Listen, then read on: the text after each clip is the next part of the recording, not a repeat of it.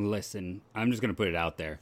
When you are facing the Reds and the Tigers, two of the going into these series as the teams on pace to pick first and third in the MLB draft, you can't win 1 out of 4 games. You just can't. It was a weird series. We're going to discuss what happened with the Tigers, the makeup to game, roster moves, all on today's episode of Locked On Guardians.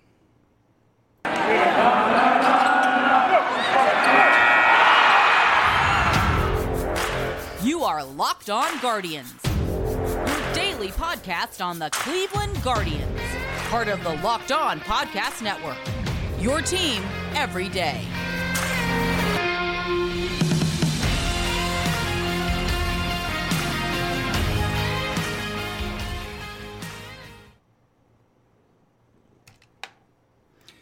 So, man, do not have this as close as I would like it to have. Want to make sure that we are getting good volume and sound. I want to thank everyone for watching and or listening to Locked On Guardians. Brought to you free and available every day, wherever you get podcasts. And I want to thank you for making it your first listen. I'll advise you to go check out our friend Jeff Carr, who we did the crossover with on Friday, as another Locked On podcast to listen to. I also want to introduce myself. If you don't know me, I've been the host of Locked On Guardians since its inception. All 700 episodes right here. I've had some great co-hosts like Pat. See, I was getting ready to say Pat's name, and so I made it po-host. Like Pat Ellington and Caleb. I'm blanking on his last name right now. Sorry, Caleb. But, who brought a lot of great insights and knowledge to this very show. But right now it is me. Before this, I was a lead prospect and draft analyst for Scout and 24/7. And before that, I appeared on pretty much every single Cleveland sports blog you could imagine. We're going to talk about the series. We're going to talk about some, roster or things going on. Can we just first get into the fact that, again, they face some really teams struggling, very much struggling, and they won the one game that I was most convinced they would lose. The one game I was like, okay, this is setting up for them because, and if you look at that one game they won, the 6-1 affair, I mean, Patrick Skubal was still excellent. 5 innings, 4 hits, 5 strikeouts, no walks. There's a reason why I think he might have the highest WAR amongst starting pitchers in the American League. If not, he's definitely top 5. He has been amazing. So, of course, that is the game they managed to win. The one game they probably should lose is the one they win, and they lose the 3 they should have won. It's a little bit of a frustrating week because, this team is just so streaky, and that's the way it's going to be. With a contact-heavy team, if you've listened to me on this podcast for years, you know that I've talked about the fact that when you are contact-based, the thing with contact and, excuse me, no. See, back in the day, I could pause it, cut that, and then come back in, but I can't do that with the video format. So now you get random coughs. You get a little bit more truth behind the scenes. But, when players are contact heavy, there's going to be bad luck stretches. There's just no other way around it. And unfortunately, we've seen a lot of that. We've seen a lot of dropping of OPSs. We've seen a lot of players struggle over this past week, if we are being honest with ourselves. And I don't know what the honest answer is. I think it's interesting that, they moved Quan down to 8th in the lineup and then gave him an off day. Or, I'm sorry, he had an off day and then he batted 8th the next day. They're still not really set or sold on this outfield, I think, in its current form. And that's the thing. Even when Quan was excelling, I still stand. I think he'll be like a 110 runs created plus. And with his defense, a 3 to 4 win player every year. If I'm wrong, I'm wrong. But I just can't get past the hype where, when Fangraphs gave him an 80 future hit tool. Let's say he has a Hall of Fame hit tool. I'm like, you're saying that's Tony Gwynn. That's just crazy talk. And that's kind of, I think, going to be part of the problem right now with Steven Kwan is the hype. And I'm as responsible as anyone else. I was loving the, as someone who does a daily podcast, he was fun to talk about. He was setting records. He was setting the league, taking the league by storm. He had the greatest debut a hitter has ever had. But it set up some really unrealistic expectations, and that's where I'm concerned going forward. But let's talk about these games. I mean, should we I guess we do it normally. Let's just do how we normally do. Let's talk about the Friday affair. Let's look at this one. Who reached base twice in this game? Well, the upside was a lot of people. And again, it was all against the bullpen. That's, the Barnes and Foley, the Guardians beat them up. Straw reach base 3 times. Rosario reach base 3 times. Jose Ramirez Rosario and Ramirez reached twice, and then I believe that's it because they didn't have a walk in the game. That is one of those interesting things. They ended up with 6 runs on 10 hits, no walks. That's an unusually high amount. They really were able to put things together. Now, of those 10 hits, you had 5 of them being extra base hits. That helps. That's one of those reasons.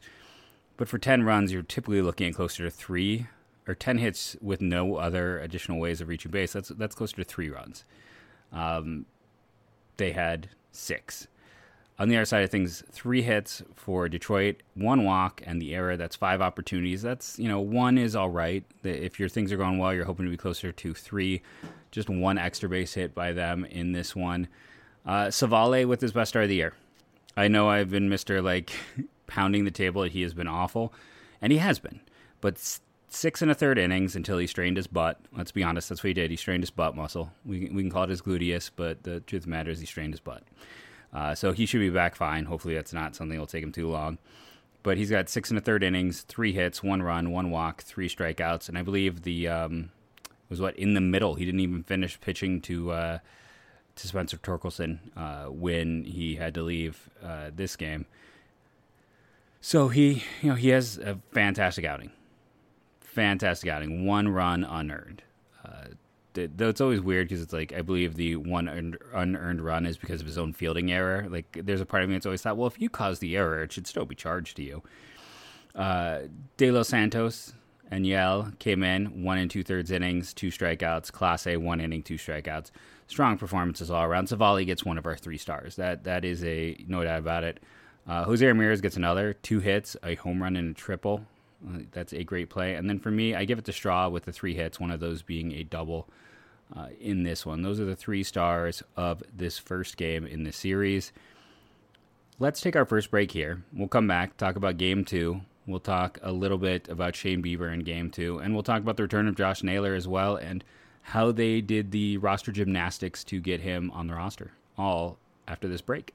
And that first sponsor is my favorite sponsor. That is BuiltBar.com. By now, if you've listened to the show at all, you know I love Built Bar.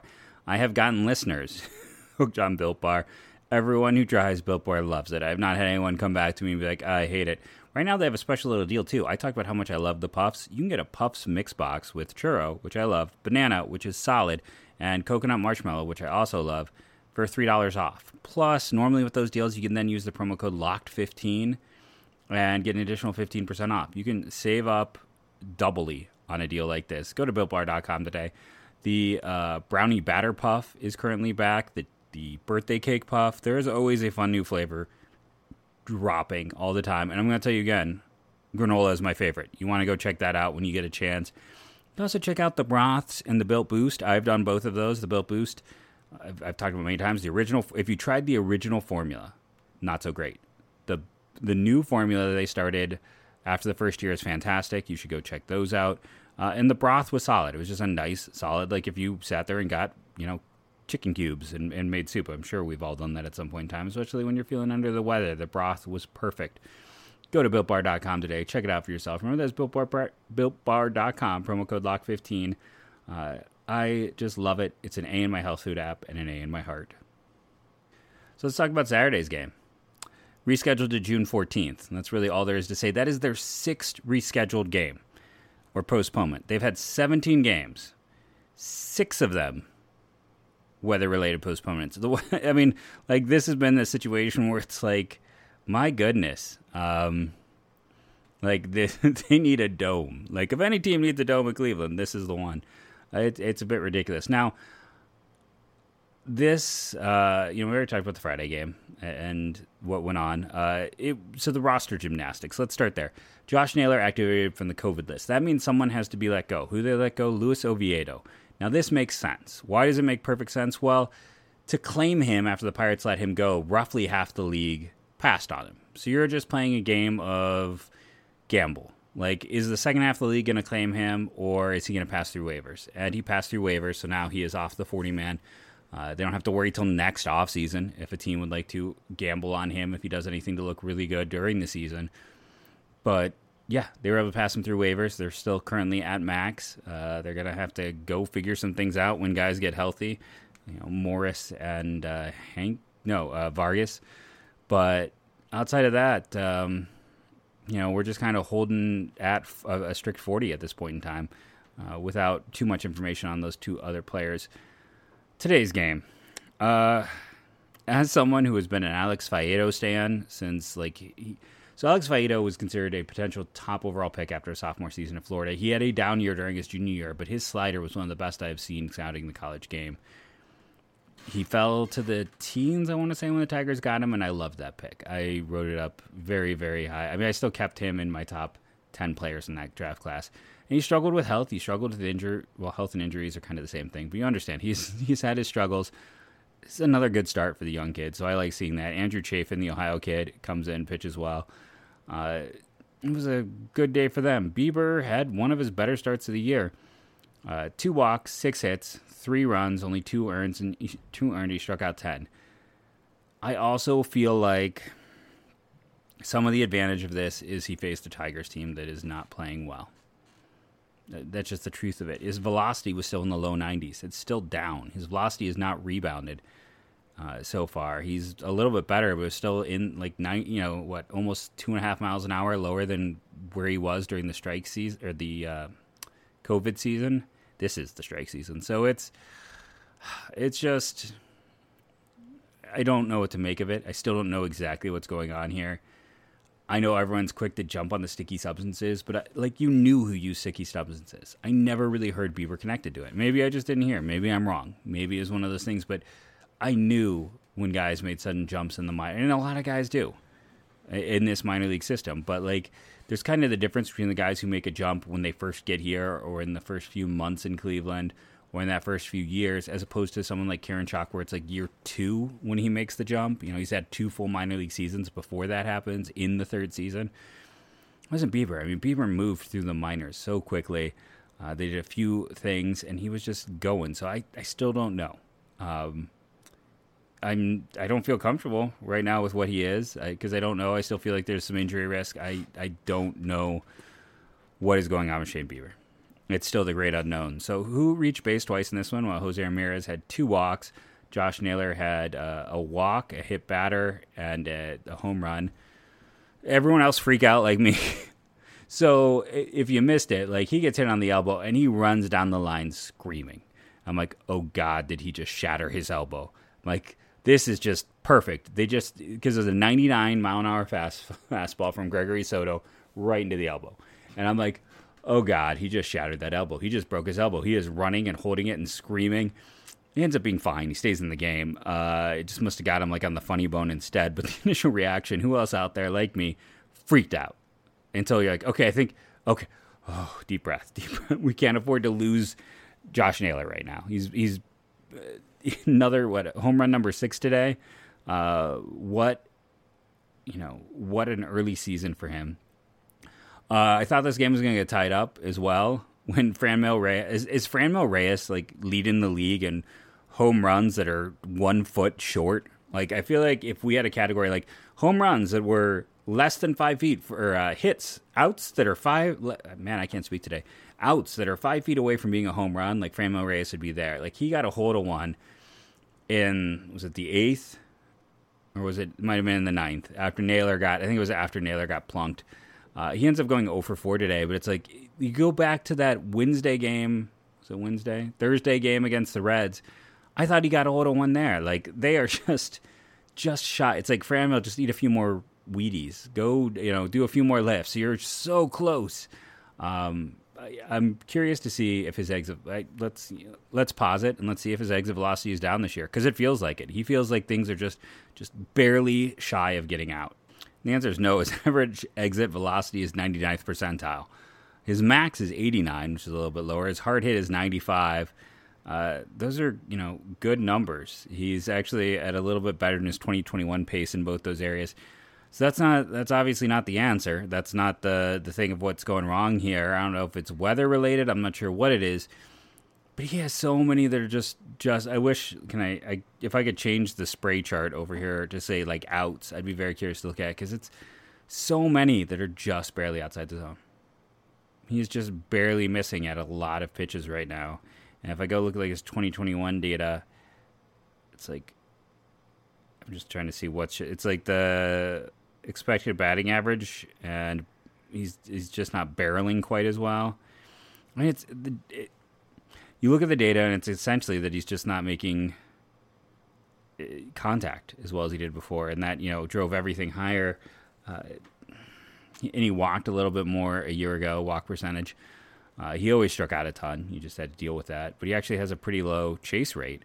So, yeah, there's no easy fix for Franmil, just like there's no easy fix for Shane Bieber. It'd be nice if we could just point at one thing with each of those guys and be like, oh, that's the case. That's unfortunately not how this has gone. But, I mean, Franmil very nearly tied it up.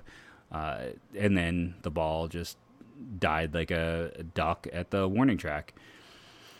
We already talked about who reached base twice. Shaw came in and gave up another home run. His ERA is approaching 6. I mean, he's not good. He's just not. Like, we knew he wouldn't be, and we knew it was smoke and mirrors early on, and it stayed that way.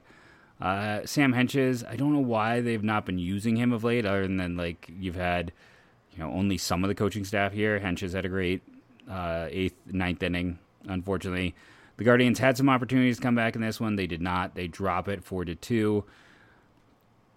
I mean, if your starter goes 7 innings, strikes out 10, and gives up 2 earned runs, he gets one of the stars. Like, that should be it. Naylor gets the other one. And then I know Owen Miller had an opportunity, but he's also the only person who had a multi-hit game, so let's give him the 3rd star in this one. But, yeah, it was not a fun-to-watch weekend. Not fun to watch baseball of late for the Cleveland Guardians, just because it's been so inconsistent. Kwan's now hitting 267. We talked about like his struggles. Franmil leading the league in almost home runs, is batting 198. Hedges is at 170. And batting average is far from the end-all, be-all. But at the same time, it's like, why is Andres Gimenez hitting 7th? Like, my goodness. Like, talk about bad roster construction. I know Ahmed Rosario had 2 hits the day before.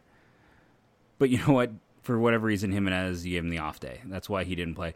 Stop batting Rosario, too. For the love of God. He has been one of your 3 worst hitters this year. Stop putting him in the 2-hole. Just stop. Stop trying to make it happen. It's not going to happen. Maybe put your best hitters higher in the lineup. It's the most important spot in the lineup. And I know Gimenez went 0 for 3 today with a strikeout.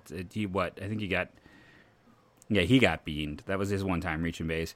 And Rosario had a hit, and he scored a run. But, like, you're a better team if he is batting 2 and Rosario is further down. Flip those 2 guys, please. Please flip those 2 guys, especially, like, if you want to flip them back and forth, lefty-righty matchups, that's fine. But this wasn't that. This was just questionable coaching call. And again, technically result-wise, Rosario had the better day, but you want your better hitters closer top. You want them getting more at-bats. What is my ideal lineup right now if everyone's here and healthy? That is a very good question I'm asking myself. I mean, I'm very, very tempted to say Rosario or Gimenez has decent foot speed. Have him at 2, have him leading off. And then, Jose too. The statistics say you want your best hitter there. 3 Naylor, 4 Miller, 5. I'd probably still stick with Franmil just because there's not much else to go there right now. Probably him at 5. 6, I would do Kwan. 7, Rosario. 8, Hedges. 9, Straw. Straw has those good games, so he's still at a 665 OPS. He's got no power and his on-base skills. Like, he's going to be a step below average. Like, at his best, he is probably about a 90 runs created plus. So, again, it's not to, like, crud on him. He is what he is, and he's good at what he does. He's a plus-plus defender who's almost a league average bat. One can make a case for having him 1. I can totally get that. And then you put Gimenez 2, Jose 3, Naylor 4, Miller 5, Franmil 6, 7 Kwan, 8 Rosario, 9 Hedges, or if you want to do the speed swap thing, like Hedges 8, 9 Rosario. Or heck, if you want to, that bottom order doesn't matter right now because Kwan isn't playing well. So you can do those three in any order you want. But this team is still very flawed. And that's the thing. Like, they're 17-20 after that loss. They're third in the Central. They've had great stretches. They've had miserable stretches. This is a in-between year. This is 100% an in-between year for them. They're going to see how the young guys develop. They're going to continue to move things forward. I still think, like, Rosario is, if he has any trade bait, he becomes prime trade bait. If he plays like this all year, he might not, they might designate him for assignment. They may decide not to pay him what he would require in arbitration with another raise. I mean, there's we assume he will play a little bit better and there will be some trade value for him, but yeah, I mean, they got to see what's going. George Valera had a 2-home run game last week. He's starting to play better after his early struggles. Nolan Jones, we still don't know when he's going to be healthy. It's a bit of a disaster. I wouldn't say it's a disaster. That's really unfair. It's a gap year. I mean, this is what it is. It is a gap year. They're probably not going to make the playoffs. They could maybe contend for it, but they're probably not going to get there. They are going to see the young players that can develop. I mean, if you go and look at Fangraphs, like, I go to Ross Resource, look at their top prospects. There is one who's in A-ball. Everyone else is AA, AAA, or the majors. This is a team where the talent waves are starting to hit this year. So this is the gap year. This is them seeing what they have and trying to figure out where they are from there. Let's take a quick break here, come back, and talk about what could be a tough upcoming, well, not could be, what will be a tough upcoming series against the Houston Astros. I do want to apologize if you have Screaming Baby in the background. He is 2 floors up, but he is teething. So, life, as it were. I want to thank everyone for making Locked On Guardians their first listen, free and available today, wherever it is that you get podcasts. And remind everyone to go check out the Locked On Now podcast. You can hear me on there most days talking about the Cleveland Guardians. That's why we do those quick Now videos. You can go and hear my discussion about all things daily, the Cleveland Guardians. So, Houston. Houston is a good team, currently leading their division by a game and a half, 27-15. They're one of the top 5 teams when it comes to pitcher development, and it shows when you look at who Cleveland will face with Luis Garcia, Framber Valdez, Christian Javier. It's solid. It's a good rotation. Obviously, this is where Miles Straw came from. It's where we have benefited. And it is, they just do a nice job in general with development. Like, I remember watching Jeremy Pena when he was at Maine. Now, obviously, via video, I didn't go to Maine to watch him play. But I remember watching him play and thinking, okay, well, there's obviously tools here, but he's never going to make enough contact. This just isn't going to happen for him. And he's playing, he's right now your favorite for Rookie of the Year.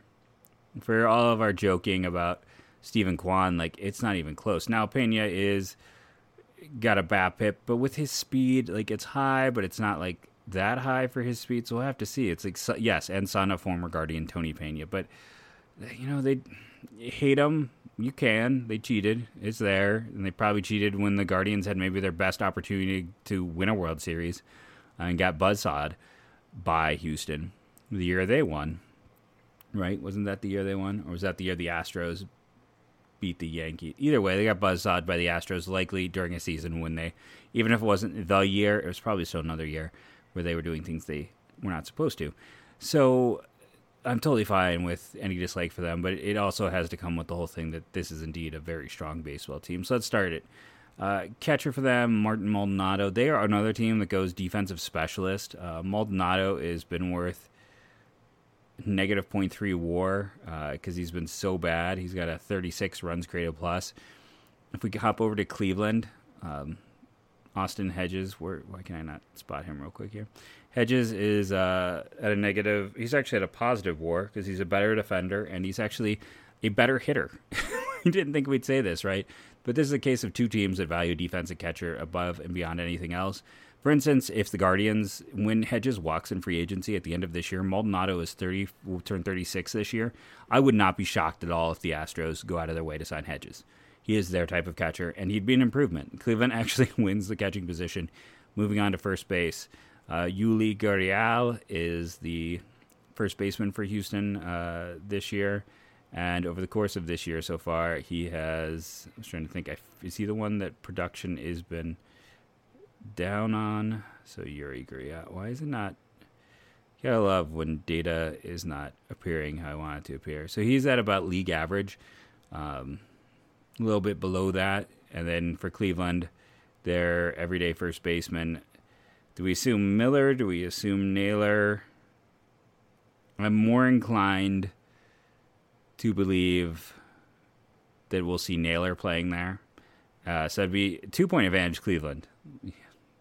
Third base, advantage Cleveland. I don't, Bregman's good, don't get me wrong, but the best third baseman in baseball resides in Cleveland. And let's see, Bregman's got a 124 runs created plus right now. Jose Ramirez is at a 181. He is still utterly dominant. 3-point advantage Cleveland. Let's end it there. So, shortstop. Cleveland's shortstop, the person who's played the most games there in the last week, is Amed Rosario. We talked about how well Jeremy Pena is playing. That is advantage Houston. Moving to second base, where in this case we would say it's Jimenez, and over for Houston, their everyday second baseman has been Jose Altuve. So Altuve is rocking a 167 runs created plus. He is having a very strong year. Jimenez has been great, but his runs created plus for a counterpoint is a 148. So strong. He's been worth 1.4 WAR, as has Altuve. It is an advantage to Houston right now. When they're when they're near each other in production, I'm going to go with the player who has the better track record.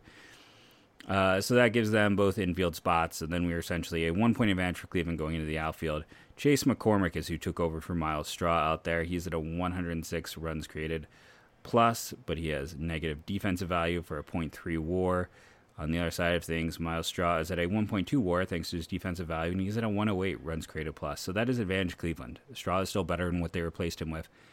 Moving to the corners, Kyle Tucker is played the most games in right field for Houston, and Cleveland's right fielder is, I guess technically we go with Stephen Kwan right now because he's got 3 games there as opposed to 2, though it's like 3 for him and 3 for Mercado.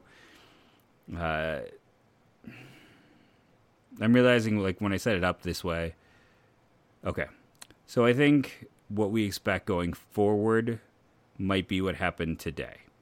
So if you look at what happened today with Owen Miller at second and Jimenez at short, does that shift anything? I don't think, like, Jimenez has been great, but Pena's been slightly better, like a 1.8 versus a 1.4 and a 1 point higher runs created plus. So you probably still favor them. And Owen Miller at second base, he's at a 146, so he's actually a little bit. So it's still advantage if you list both of those players. It's at shortstop and second base to Houston. Cleveland has the 2-point lead going into the corners. Stephen Kwan has struggled. Kyle Tucker's been productive, so that's advantage. And then left field is Michael Brantley, who has continued to be Michael Brantley, and Cleveland. Whatever combination you want to put between like left field. If you want to make it Rosario, it's like still clear advantage Houston. So it's tied up moving to DH, where Jordan has been one of the best bats in baseball. Advantage Houston. But I think it's surprising. Like, I know the offense is come and gone, and it's been highly ranked at points, but still, Houston is a top-end offense, and Cleveland has 1 spot behind. Starting rotations advantage Houston. Fromber's been great. Verlander is apparently just never going to age. Luis Garcia, Christian Javier, these guys have been good at points. Oh, 1 second. Sorry about that. I had to take a parenting break there. It's 10 o'clock my time. My daughter is going to be exhausted. So when you go and you look at performances, Framber's been worth 1 WAR. You just look at something like FIP, which again is the best indicator. Verlander 278, Framber 312, Odorizzi 3.41, 4.02 for Luis Garcia, 3.09 for Christian Javier. That's fantastic. If we go over and look at the other side of that, Cleveland's FIPs, 297 for McKenzie, 372 for Bieber. Quantrell's at a 348.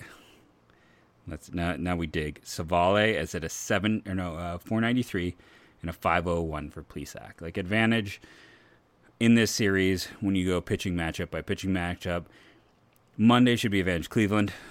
Tuesday is advantage Houston, and Wednesday should be advantage Houston, or a toss-up.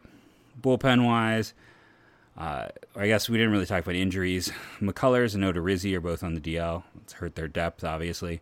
Jake Myers, who's supposed to battle for that catcher position, DL, and Taylor Jones, who I feel like has bounced around as kind of a infield type, is also on the DL. So they're not all that hurt.